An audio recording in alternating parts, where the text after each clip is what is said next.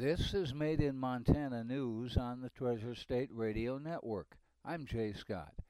Residential customers of Montana Dakota Utilities will be paying nearly $100 a year more in electric rates after a 3-2 vote by the Public Service Commission. Commissioners Randy Pinocci and Tony O'Donnell voted in opposition. At their meeting, commissioners said they appreciated the strain on families, and even those who supported the 9.1% increase aired concerns about the deal. The settlement was approved by the Montana Consumer Council and recommended by the PSC staff. MDU originally requested $10.5 million more in revenue, and the PSC approved $6.1 million instead of what MDU asked. The utility asked for a 19.1% increase and got 9.11. MDU says it needs more money to pay for rising property taxes, investments in infrastructure, and higher operating and maintenance expenditures. As approved, residential customers will pay another $96.09 a year for electricity. Commissioner Ann Bukasik, who voted for the increase, said the increase results in about $8 a month. She equated that to roughly one movie without popcorn, 2 latte grandes, and less than the cost of a quality burger and fries. In a statement after the meeting, Melissa Holt of the Northern Plains Resource Council said advocates were proud of their work in pushing to cut the increase but still disappointed in the PSC.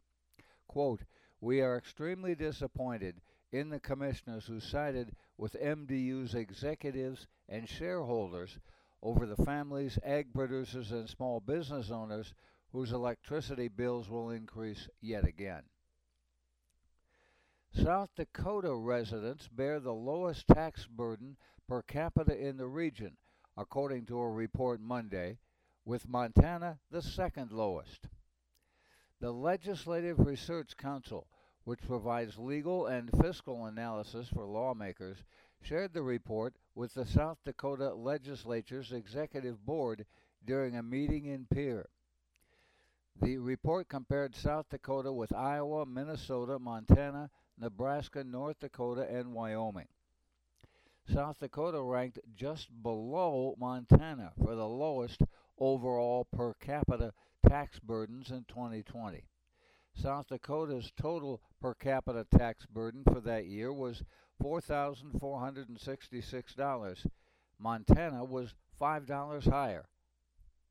North Dakota topped the list at $7,554.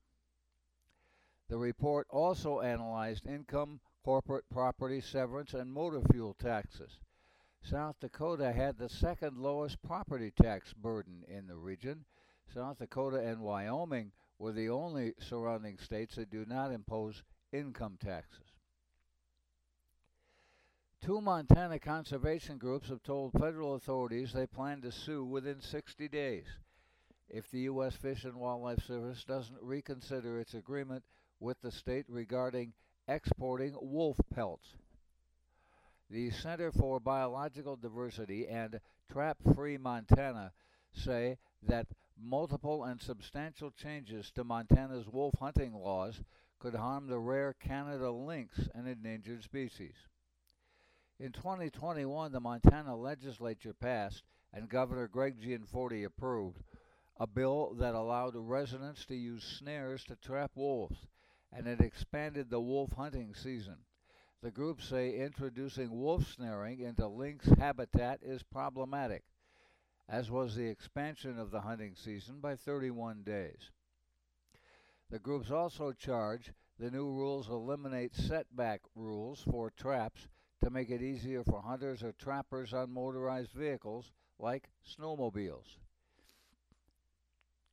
2 out-of-state investors are challenging Montana's residency requirement to own or invest in a licensed business in the state's marijuana market. Tom Reed and his father Jerry Reed have sued the Montana Department of Revenue in 2 separate filings, one in federal court and the other in state court in Lewis and Clark County. Together, the lawsuits add up to allegations of protectionism, contending that Montana's residency requirement violates their right to do business in the state. The Reeds argue in court filings that while the entire industry is one way or another dependent on out-of-state components, out-of-state business owners or investors are unfairly cut out of the enterprise. Out-of-state residents are allowed to come to Montana and buy marijuana. Producers must obtain lights and soil from out-of-state vendors, and the Cannabis Control Division uses a Florida-based software company to track products. The Biden administration effort to clamp down on untraceable firearms made from kits can continue for now, after a U.S. Supreme Court decision on Tuesday. It's a small victory for some states, including Washington State, who say federal inaction has led to more ghost guns crossing their borders and getting used in crimes. The Supreme Court voted 5-4 that a Biden administration rule regarding the guns, which can be made at home from parts bought online, can remain in effect while a legal challenge against it moves forward. Washington State Attorney General Bob Ferguson joined 21 other attorneys general last month in filing a friend of the court brief in support of the rule which was issued last year. Quote, "We cannot allow untraceable weapons to continue flooding our communities, which makes it harder for law enforcement to solve crimes and makes it far too easy for felons, domestic abusers, juveniles, and others to illegally acquire deadly weapons," he added in a statement. According to the law, guns manufactured after July 1st, 2019 that are not antique and cannot be traced by law enforcement with a serial number. Hobbyists can still make guns at home if they use parts with serial numbers. If you need to hear this report again, please check the podcast on our Treasure State Radio or KGRT-DB web pages. Made in Montana News is podcast worldwide, with listeners in now 51 U.S. states and Canadian provinces, 3 Native American nations in 31 countries on 6 continents. We also post expanded versions of our stories on Facebook. Made in Montana News is heard on the Treasure State Radio Network, including KMEH, 100.1 FM in Helena, Elkhorn Mountains Radio in Jefferson County, Homegrown Radio in Bozeman, King West Radio in Billings, Rescast Radio on the Fort Peck Reservation, PIVA Radio of the Northern Cheyenne Nation, and Crow Res Radio of the Crow Nation. That's Made in Montana News. I'm Jay Scott. This is the Treasure State Radio Network.